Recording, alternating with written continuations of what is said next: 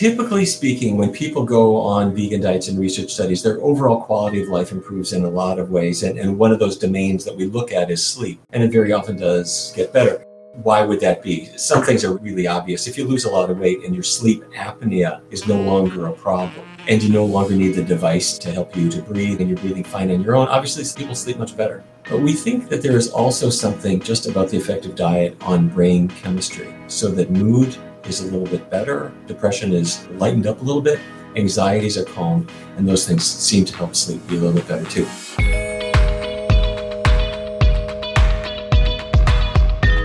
Welcome to the Exam Room Podcast, brought to you by the Physicians Committee. Hi, I am the weight loss champion, Chuck Carroll. Thank you so very much for raising your health IQ with us in more than 130 countries around the world and in healthy cities coast to coast in the U.S. like Wichita, Kansas, Juneau, Alaska, and Panama City, Florida. We appreciate you helping to make the world a healthier place. This is episode 93 of season 4, number 288 overall. And today's top question: how does food affect sleep? Is that so-called fourth meal your ticket to 8 hours of glorious shut-eye, or is it a recipe for insomnia? And beyond meal timing, what about healthy eating options versus those greasy grab-and-go snacks or even fast food? And how might a plant-based diet improve your sleep? Well, we got answers to all of those questions recently on the Exam Room Live. That is the show that we do every Wednesday at noon Eastern, 9 a.m. Pacific on YouTube and on Facebook. And the man who gave us those answers is none other than Dr. Neal Barnard. So glad that he was able to come on the show. And we're also going to be opening up the doctor's mailbag, as we always do, and that means Dr. Barnard will be answering a lot of the questions that you guys were kind enough to send in as well. Questions like, what nutrients are the most important for sleep? And what's the latest you should eat at night? And what do you do if you work an overnight shift? How are you supposed to eat then? We'll find out. Plus, we're going to be getting into B12 and fasting, and we're also going to do a deep dive on blood viscosity. That's how thick your blood is and how that is directly related to your diet. So all of that and a heck of a lot more. But before we open up the doctor's mailbag, I wanted to say a special thank you to the Gregory J. Ryder Memorial Fund for helping us raise our health IQs today. Their support of the Exam Room Podcast makes today's episode possible. And the Gregory J. Ryder Memorial Fund supports organizations like the Physicians Committee that carry on Greg's love for animals by promoting plant-based health and working to end animal abuse. You can visit the Gregory J. Ryder Memorial Fund online right now at gregoryryderfund.org. That's Gregory Ryder, R-E-I-T-E-R, fund.org. Okay, it is time now to talk about sleep, but I promise this show will not make you drowsy, but it should help you sleep better later on tonight. And the man with the master sleep plan is Dr. Neal Barnard. Sir, it is good to see you again. Good to see you, Chuck. Food and sleep, they seem like they go hand in hand. And this morning I was doing some research before the show, and according to the CDC, 1 out of 3 adults in this country say that they struggle to get sleep on any given night. I honestly think that number could be a little bit higher, but I mean, how sleep deprived do you think we are right now as a country? I agree with you, Chuck. I think not only do 1 in 3 people report it, but there's probably another 1 in 3 who don't report it because this has become their new normal. They're waking up, they're not getting a good night's sleep, and they thought, well, that's just what happens in adulthood. But that's a problem, because if you're not getting good night's sleep, you're not able to integrate the things you've learned during the day. Your emotions are not as well integrated either, and it makes life just a little more challenging. Well, let's see if we can get some help to those 1 out of 3 and the others who just kind of settled into that sleep-deprived normal. We'll take the first question from Patricia, and she's wondering how food affects sleep. She says, I don't sleep well at all if I eat junk food. Yeah, foods affect sleep in a great many ways. And a couple of them are really obvious. Anything with caffeine in it. Caffeine, people use it specifically to make sleep go away in the morning. The problem is that everybody eliminates the caffeine differently. There are some people who eliminate their caffeine pretty quickly after their morning cup of joe, but there are other people who it's 9 o'clock, 10 o'clock at night, and about a quarter of that cup of morning coffee, that caffeine is still circulating in their blood. And so their sleep ends up being a little bit lighter, a little bit easier to disturb. Alcohol affects sleep. Alcohol lures you into sleep a little bit, but then a little after midnight, that alcohol is modified by your liver to another compound called an aldehyde, as in Dr. Jekyll. Aldehydes are stimulants, and so you'll find your sleep gets rocky around 2, 3, 4 in the morning. So those are some real obvious things. Carbohydrate generally helps sleep. When I say carbohydrate, starch, bread, that kind of thing. It stimulates the production of serotonin, which helps you sleep. High protein foods do the opposite. They make sleep less likely. So also when you're talking about carbs, I'm assuming you're talking about complex carbohydrates, not necessarily those that would be found in, say, a donut. Yeah, and a donut is a special case because it does have some carbs in it. It has some flour, it's got some sugar, but it's got a big load of grease baked into it. And that's true for cookies, cakes, pies in general, and that can be harmful. And the next question comes to us from Nairi. Specifically, she's wondering whether there have been any studies on plant-based diets and the effect that they may have on sleep quality. Typically speaking, when people go on vegan diets and research studies, their overall quality of life improves in a lot of ways. And one of those domains that we look at is sleep, and it very often does get better. Why would that be? Some things are really obvious. If you lose a lot of weight and your sleep apnea is no longer a problem, and you no longer need the device to help you to breathe and that kind of thing, and you're breathing fine on your own, obviously people sleep much better. If you've knocked out your hot flashes, and Chuck, you and I have been talking about the WAVES study that we did showing that a plant-based diet is really helpful against hot flashes. If you're not waking up every couple hours in a sweat, you're going to sleep better too. But we think that there is also something just about the effect of diet on brain chemistry, so that mood is a little bit better, depression is lightened up a little bit, anxieties are calmed, and those things seem to help sleep be a little bit better too. Now, don't get me wrong, Chuck. I don't want to say that everybody who follows a completely plant-based vegan diet suddenly sleeps like babies, because they still have the weight of the world on their shoulders too. They have problems to deal with and things in the world that they want to change. And they may not have won the lottery yet either. So there could still be reasons why we don't sleep very well. But a plant-based diet is one of the ways that we can be helped. A little bit earlier in the show, mentioned the term fourth meal, which means eating late at night. And that brings us to Annie's question. And she's wondering, what is the latest we should be eating at night? Is there a cutoff time? I don't think we have a particularly good cutoff time. There are people who feel that late night eating is really interferes with sleep. It may be that it's more a question of what it is that you have and how you were doing before. Like, let's say you had a really early dinner, and it's now 9:30 and 10, you're thinking about going to sleep, but you're kind of hungry.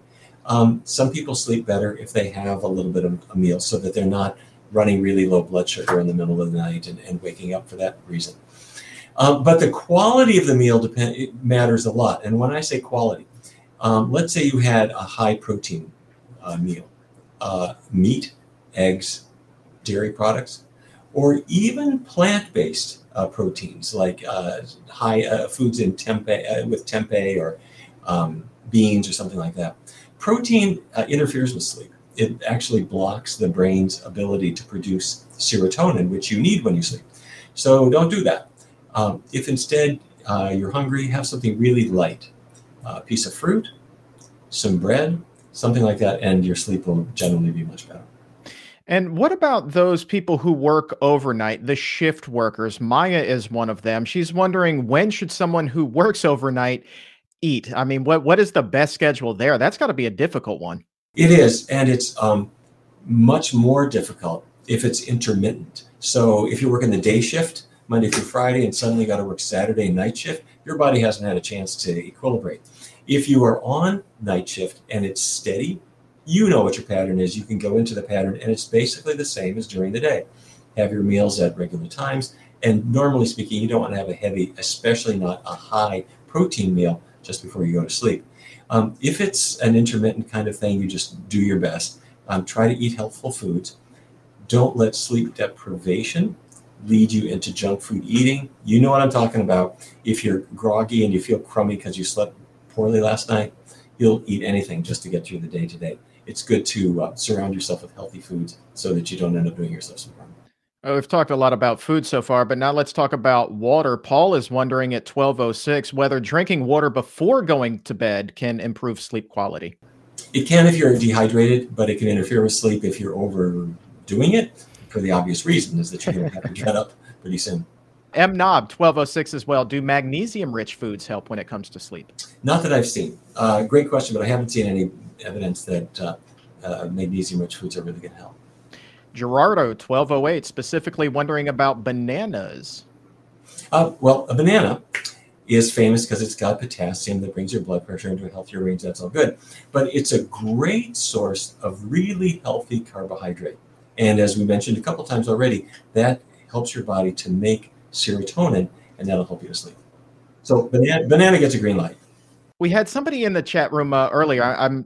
Forgive me, I can't find the exact question right now, but they said that every time that they eat raw greens, they can't fall asleep for at least 2 hours. I don't know if they get turbocharged on it or what, but they were wondering if you had heard of that before. Is that normal? If it's happening to you, believe it. When you're talking about raw greens, let's think about what are in greens. Green vegetables like kale and collards and broccoli, what do they have? They've got a lot of fiber. They have a surprisingly large amount of protein, and they're not starchy. They're not like a sweet potato. So what does that mean? You're getting, relatively speaking, a pretty high protein food that's not very high in the carbohydrates that are going to release serotonin. So it's not a big surprise that that's a food that's going to interfere with sleep. So what does that mean? Let's say it's morning. Morning's a good time for high protein foods, not animal protein. But if in the morning you have veggie bacon, veggie sausage, or beans are a high protein food that Americans tend not to eat for breakfast, but everybody else does. If you were in London right now or in Sydney, they would have beans on the breakfast buffet everywhere. If you were in Mexico, they would have black beans. High protein foods in the morning tend to help people to kind of put the sleep behind them and wake up and do better. Which is why some people will replace bacon with, say, grilled tofu or grilled tempeh.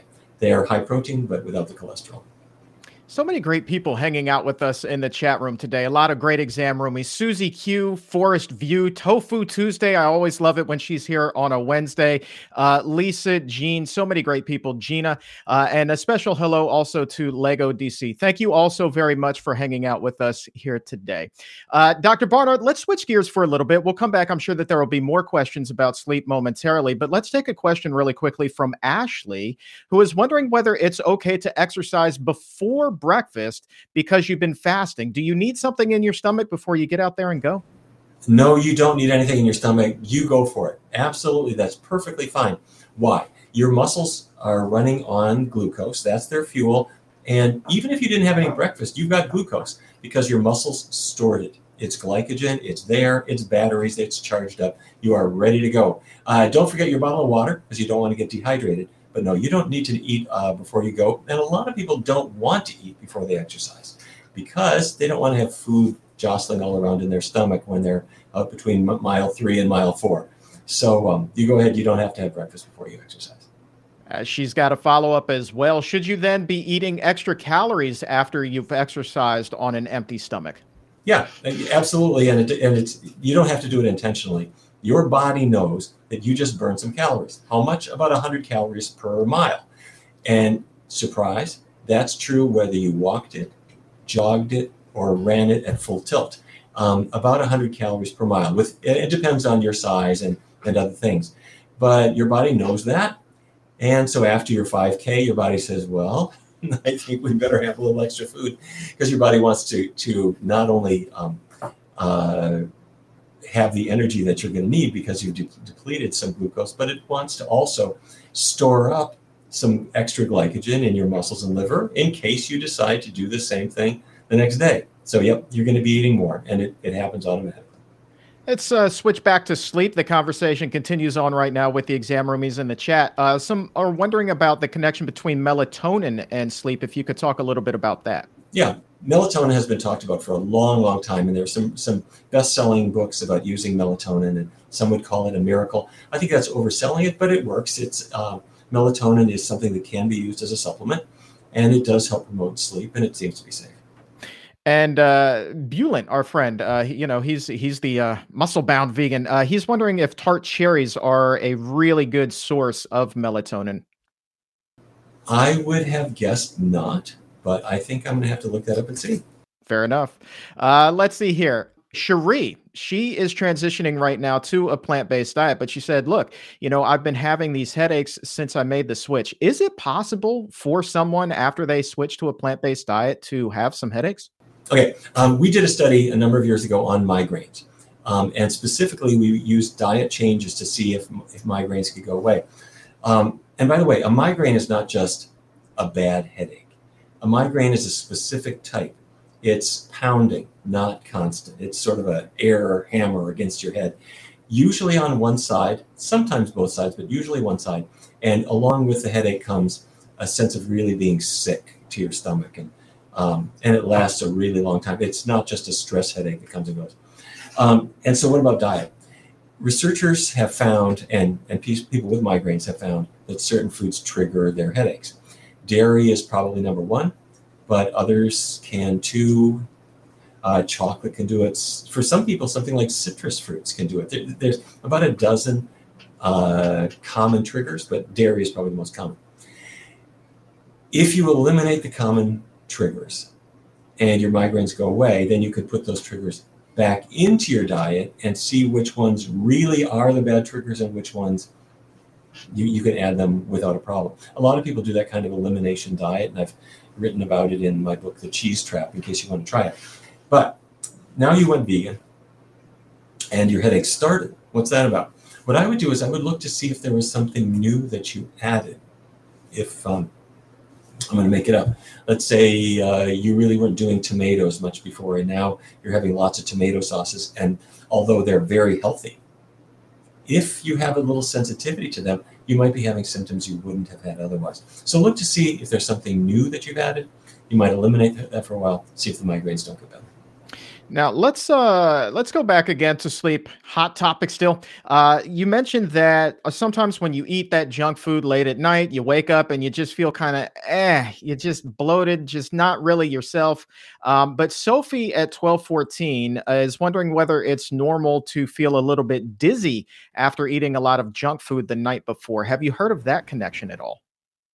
Let me make sure I understand. So this is a person who's gone to sleep, and in the middle of the night, they wake up, and at that point, they're feeling dizzy, and the room is spinning around or something. If that's the idea, no, I have not heard of that. If it really depends on the specifics of what you're experiencing, but if you're having vertigo or something like that, you might want to see a doctor and try to find out what that's about. If it's an occasional thing, it doesn't really sound. If this is a rare case of just feeling kind of dizzy and it goes away, that's not vertigo, and I wouldn't worry about it probably. We talked a little bit about food and mood as well earlier, but Arzu is wondering specifically about the connection between a plant-based diet and anxiety. Is there any relief that somebody could have with an anxiety problem if they take meat, they take dairy out of their diet? Yeah. When we did our studies with Geico, the Geico insurance company, we brought in lots of people who all worked there, and they changed their diets. And we noticed that anxiety was one of the things that got better in that group. That wasn't the reason we did the study. We did the study to help them lose weight and improve their diabetes. But depression seemed to lift a bit, and anxiety seemed to improve a lot as well. Now, on the other hand, let's say you made a diet change, and now you're feeling a little more anxious or more on edge or something like that. I suspect that can happen if a person's diet has gone too high in carbohydrate in the morning without some protein in it. Now, I'm not talking about animal protein. What I would say is that when a person starts their day with some plant-based protein, grilled tofu, grilled tempeh. What's grilled tempeh? Go to the store, you get tempeh and marinate it for a couple seconds in soy sauce, put it in your nonstick pan, cook it on both sides, and it's sort of like bacon, except that it's high in protein, but it doesn't have any cholesterol or no animal fat. Those high protein foods, tofu, tempeh, beans, veggie bacon, veggie sausage, if you start your day with those foods and then have the carbohydrate-rich foods right afterwards, oatmeal, toast, or fruit, somehow having that pre-treatment with the plant-based protein will put you on a more even keel later in the day. Scientists explain this as the protein blocks the production of serotonin that the carbohydrate would otherwise cause. And during the day, that's a good change. So if you're feeling a little not yourself, a little depressed, a little anxious, you might try this plant protein first thing in the morning and see how you do. You can have the carbs immediately afterward, but have the first thing that you eat be a plant protein food like tofu, tempeh, scrambled tofu, veggie sausage, veggie bacon, those kinds of things.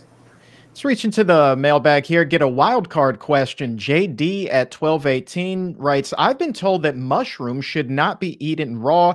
Is that true? Yeah, it probably is true. They probably should be cooked. There are traces of formaldehyde in some of them. Ooh, that doesn't sound like a whole lot of fun. No, and you'd think that raw mushrooms are great and you can put them on a salad, but evidence suggests that generally speaking, you want to cook them. Alicia, what is the best form of B12, cyanocobalamin or methylcobalamin? The best form is the one that you take. You are right. There is cyanocobalamin. There's methylcobalamin. You'll see both on the shelf. They're both fine. They're both perfectly effective. The cyanocobalamin frightens people because it has the word cyan in it, like cyanide. It's really just a theoretical thing. The amounts there are trivial. They won't hurt you. The B12 is good. The one thing that I would pay attention to is the amount. You need very little. The average person, the average adult needs 2.4 micrograms. It's not a gram. It's not a milligram. It's a microgram. And you go to the store and you don't find any that are that small. And you might find one that's 100, maybe 500. Okay, fair enough. But you don't need the one that says 5,000 micrograms, 10,000 micrograms. You don't need that unless your doctor has specifically prescribed it to make up for a deficiency. And she had a follow-up. She's wondering, because we need so little, is it okay, or is she getting enough if she takes 1,000 micrograms of it once a week? Probably yes, or maybe every 2 or 3 days, something like that would be fine. Nobody knows the exact number, and your doctor can test very easily to see if you are in the right track. But you're thinking right. If you get a huge pill, like 1,000 is a lot, you can either split them in two, but if they're really tiny, that's challenging. So take it every other day or every third day. We have a question about selenium from Live Go Vegan at 1221. They are wondering what foods are rich in selenium. Selenium is a mineral. It's in the soil. And so the amount in foods depends a little bit less on what food it is and a little bit more on where it was grown, because the amounts are really quite variable. That said, if you look on just about anybody's website where they're listing selenium-rich foods, the Brazil nut always comes in at number one, so much so that people say don't have too many, because like all elements, you need a little bit, you don't need too much. So if you have one Brazil nut, leave it there. This is a pretty good question from David. How can a whole food plant-based diet protect against the recurrence of lymphoma? Lymphoma is a blood cancer. If that's what you have been dealing with, I'm sorry that you've had that challenge. Obviously, the good news is that our medical treatments are much, much better nowadays than they were before. So hopefully all is well. But when we're looking at recurrence of cancer, we have pretty good evidence on digestive cancers like colorectal cancer, and even more on hormone-related cancers like prostate cancer in men, breast cancer, particularly in women. Not really good data on lymphoma and leukemia, which is my way of saying I think we need a lot more research there before we really know what the effective diet is going to be. That said, we do have a pattern that, generally speaking, a plant-based diet, rich in vegetables, rich in fruits, rich in healthy minerals, gives you what the body needs to heal and to have good immune function. So it's good general advice for people in general, but we really do need more studies of exactly the type that you're hinting at so that we can have better data in the future. Because for right now, people with lymphoma, people with leukemias haven't really been recruited for good studies on survival with regard to certain dietary patterns. Let's hop back to B12. We have a lot of follow-ups right now. We'll start with Peter at 1223. Says that his mom went vegan 8 months ago and has since been diagnosed with anemia. Peter's wondering whether B12 may help. It may. If she's anemic, first of all, she should be definitely seeing her doctor, because the doctor will test her not just to see if she's anemic, which means you don't have enough red blood cells circulating in your body. If she thinks she's anemic because she's tired, she's got to go to the doctor and see, is she actually anemic? Because if she is, then the doctor is going to do some other tests to find out why. One common form is iron deficiency anemia. You're not getting enough iron. And in the old days, people would say, you need red meat for iron, you need liver for iron. Mistake. They have iron, but they end up having too much. And as bad as it is to be low in iron, it is just as bad to be high in iron, because that increases the risk of cardiovascular disease, I'm talking about heart disease, and also of Alzheimer's disease. So you do need iron, but you don't need meat, you don't need liver. Green vegetables, beans, plants in general bring you plenty of iron. So bring the greens into your diet. And the beauty of that is that the iron that they have is a special form called non-heme iron that is more absorbable if you're low in iron and less absorbable if you got a lot of iron on board already. So it's the kind your body was really designed for. Make sure you got that. But what if she doesn't have iron deficiency anemia? What if she has some other kind of anemia? B12 deficiency can lead to anemia. Some people end up anemic because they're having blood loss from the digestive tract or something else. Doctors need to evaluate all of those things. Question from Lisa at 1223. Does age affect the amount of B12 a person would need? No, not really. Once you hit 18, 19 years of age, you're at the adult dose, and it's 2.4 micrograms. And even below that, there are, if you're the smaller you are, the less you need, as a general rule. But no, as you reach your 30s and 40s and 50s, you don't see a big change. Don't worry, be happy. Excellent screen name. 1223. Can you get enough B12 if you are just drinking a few cups of fortified soy milk every day as opposed to taking a tablet? Depends on the amount that it's fortified with. They're all different. Read the label, and it will typically indicate the percentage of the daily value that one serving gives you. And so you can do the math, and you can see how you get the full daily serving. And if you're doing that, yes, it'll work. But most people don't quite get there, because that cup of soy milk they put on their cornflakes in the morning does have some B12 if it's B12 fortified, but probably not the full RDA. Let's take a question from Bethany, and maybe this is something that came up during the WAVES study as well. She says, I love my soybeans for hot flashes, which have been interrupting my sleep, but I'm still gassy after several months. What can I do? Oh, okay. Sorry to hear that. It's, first of all, dose related. So the amount of soybeans that we used in the WAVE study was a half a cup. And if a half a cup at one time is a lot for you, you can break it up into 2 quarter-cup servings. That will greatly reduce it. Or you can break it up even more and use them sort of like pine nuts on your salad. Or you can roast them yourself, or you can buy them pre-roasted on Amazon. You'll see there's a brand called Toasteds, Toasted, or you can roast them yourself. 350 degrees, 1 hour. You put cooked soybeans on a baking sheet. They came out of your Instant Pot, they're fully cooked. Throw them now into your oven for an hour, and they're going to come out nicely toasted. The reason I'm mentioning that is now you're not going to eat the whole half cup at one time. You'll have them as sort of a snack that you'll have kind of throughout the day, and that'll be easier on your digestive tract. One other thing, if you are not cooking them thoroughly, or if you bought a commercial brand that's a little crunchy, you don't want al dente soybeans. They are going to be a digestive challenge. They should be thoroughly cooked. Let's go back to B12 here for 1 second. Marianne at 1228 says, I've got one more B12 question. How much is too much and what are the repercussions of overdoing it? Oh, what a great question. We don't know the full answer to that, but a study came out probably about 2 years ago that seemed to suggest that people who were having very high levels of B12 were in trouble. But what they were reporting was not an oral dose, it was blood tests. People who had too much B12 circulating in their blood seemed to not do as well. In fact, if you track them over time, they seem to have higher mortality, or I guess the way you put it is earlier mortality compared to other people. Okay, so that scared everyone and made us think, gee, I need B12, but don't overdo it. So we are now thinking instead of the 1,000 micrograms a day or 2,000, we'd have 500 or 100 or something like that. Okay, that's good advice. But then another page turned. And that was, it looked like the people who had high B12 levels in their blood were not people who were supplementing a lot. They were people who had liver disease. And their damaged livers the cells were opening up and releasing B12 into their bloodstream.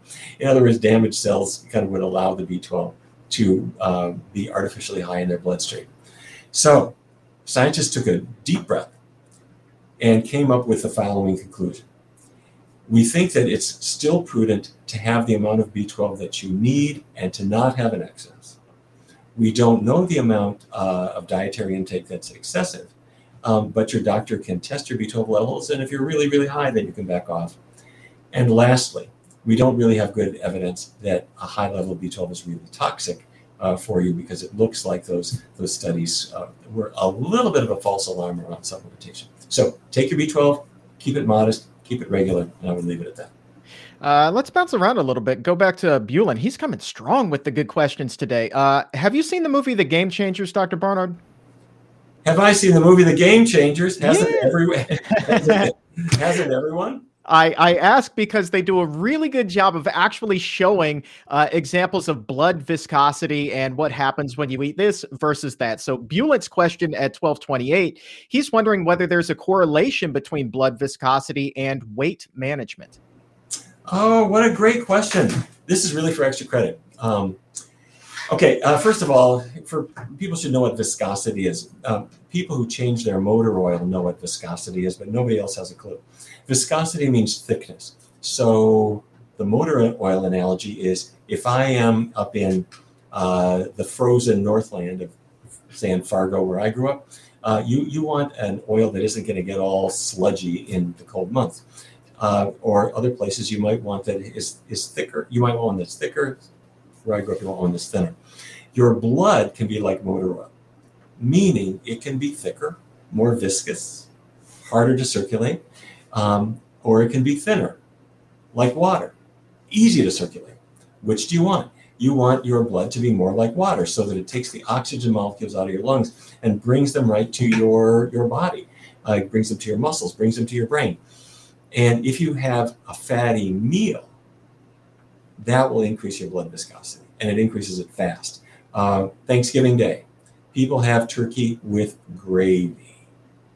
The fat out of the turkey, the fat in the gravy, the fat that was added, unfortunately, to the sweet potatoes, which were otherwise healthy, but the butter and stuff that's in them gets into your blood becomes viscous, and that causes your oxygenation to fall.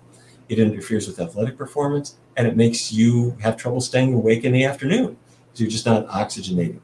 But that's really about it. Beyond those effects, I am not really aware that viscosity of the blood would affect, say, body weight or something like that. I'd be surprised if it did. But it does have the effects that we just described. And this is one of the reasons why when people go to a plant-based diet, their blood pressure comes right down, because their blood viscosity came down. Their blood circulates more easily, and you don't need so much pressure to keep your blood circulating. That answer was on fire. That was fantastic. Well done, sir. This will be on the test. I also want to give a round of applause to Maria.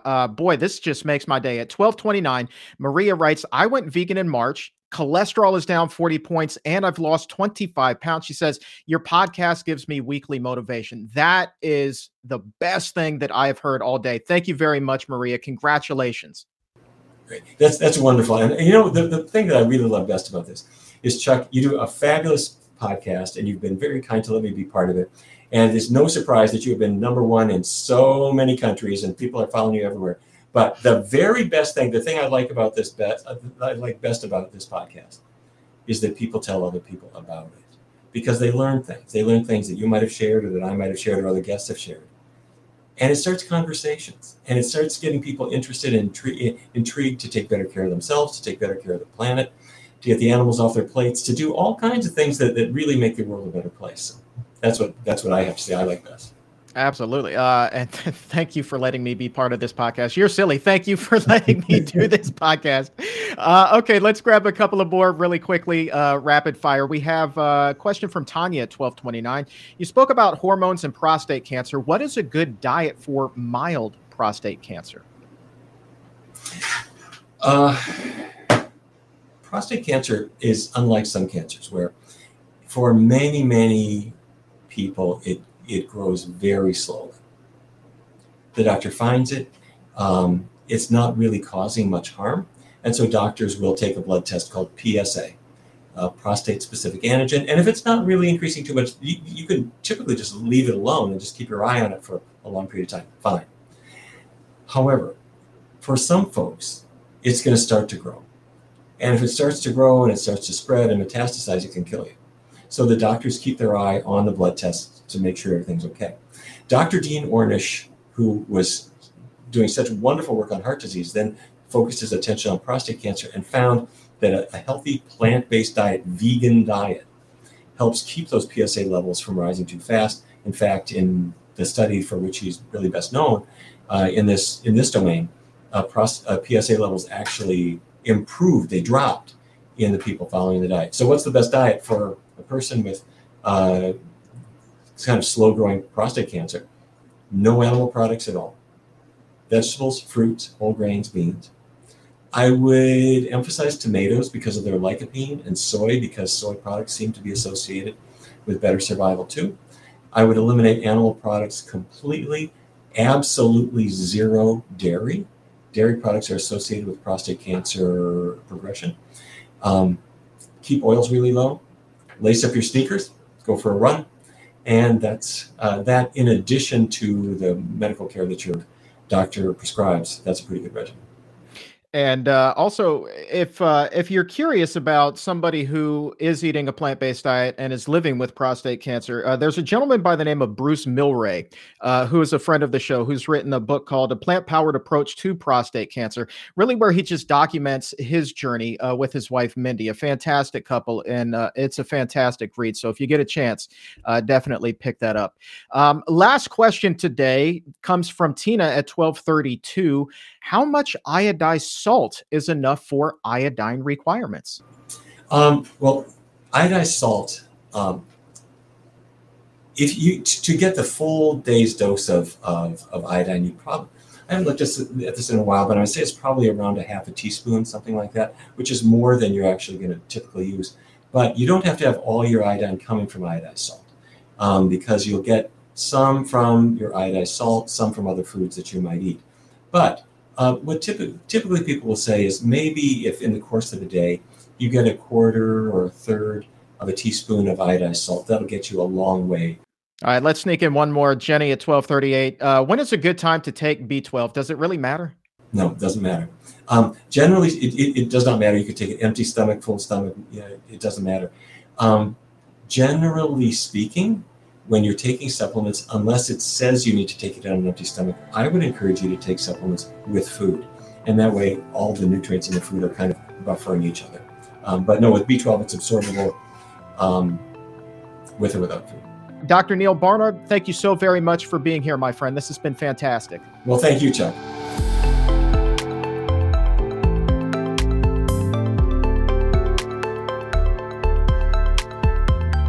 A link to pick up your copy of Your Body in Balance is in the episode notes. And don't forget to join us for the Exam Room Live every Wednesday at noon Eastern, 9 a.m. Pacific on YouTube and Facebook. That is your best opportunity to ask experts like Dr. Barnard your questions. And you can also send them to me ahead of time on Twitter and Instagram. You can find me at Chuck Carroll, WLC. And if you are living in Canada, the Vancouver area, I'm going to be speaking at the Planted Expo there this weekend, Sunday, November 21st to be exact. That is taking place at the Vancouver Convention Center West, which I'm told is actually one of the world's most environmentally sustainable buildings. How cool is that? Plus, John Lewis, our friend, will be there, as will Drina Burton, who has done some incredible recipes, and she too has been on the Exam Room before. Both of them friends of the show. And also at the Planted Expo, there will be more than 200 plant-based exhibitors. So this is a can't miss. If you live in the Vancouver area, come on out. I would love to see you there. And you can find more details about the Planted Expo at plantedlife.com. Today's episode of The Exam Room has been brought to you by the Gregory J. Ryder Memorial Fund. Greg Ryder's love for animals was unrivaled, and today, the fund in his honor is dedicated to supporting organizations like the Physicians Committee that share that same passion, that same love that Greg had. And they're doing it through animal rescue efforts and by promoting a vegan lifestyle and even wildlife conservation. I encourage you, please visit GregoryRyderFund.org. That's Gregory, R-E-I-T-E-R, fund.org to learn more about his incredible stories and about the animal issues they're working on and we should all be aware of. And while you're on that website, please also subscribe to their newsletter so you can keep up with everything that the Gregory J. Ryder Memorial Fund is working on. And you can find a link to that website right now in the episode notes. And for today, that is going to wrap things up. I want to say thank you one more time to Dr. Neal Barnard for being here and raising our health IQs and helping us get a good night's sleep. And for everyone at the Physicians Committee, I am the weight loss champion, Chuck Carroll. Thank you so very much for listening. And remember, as always, keep it plant-based.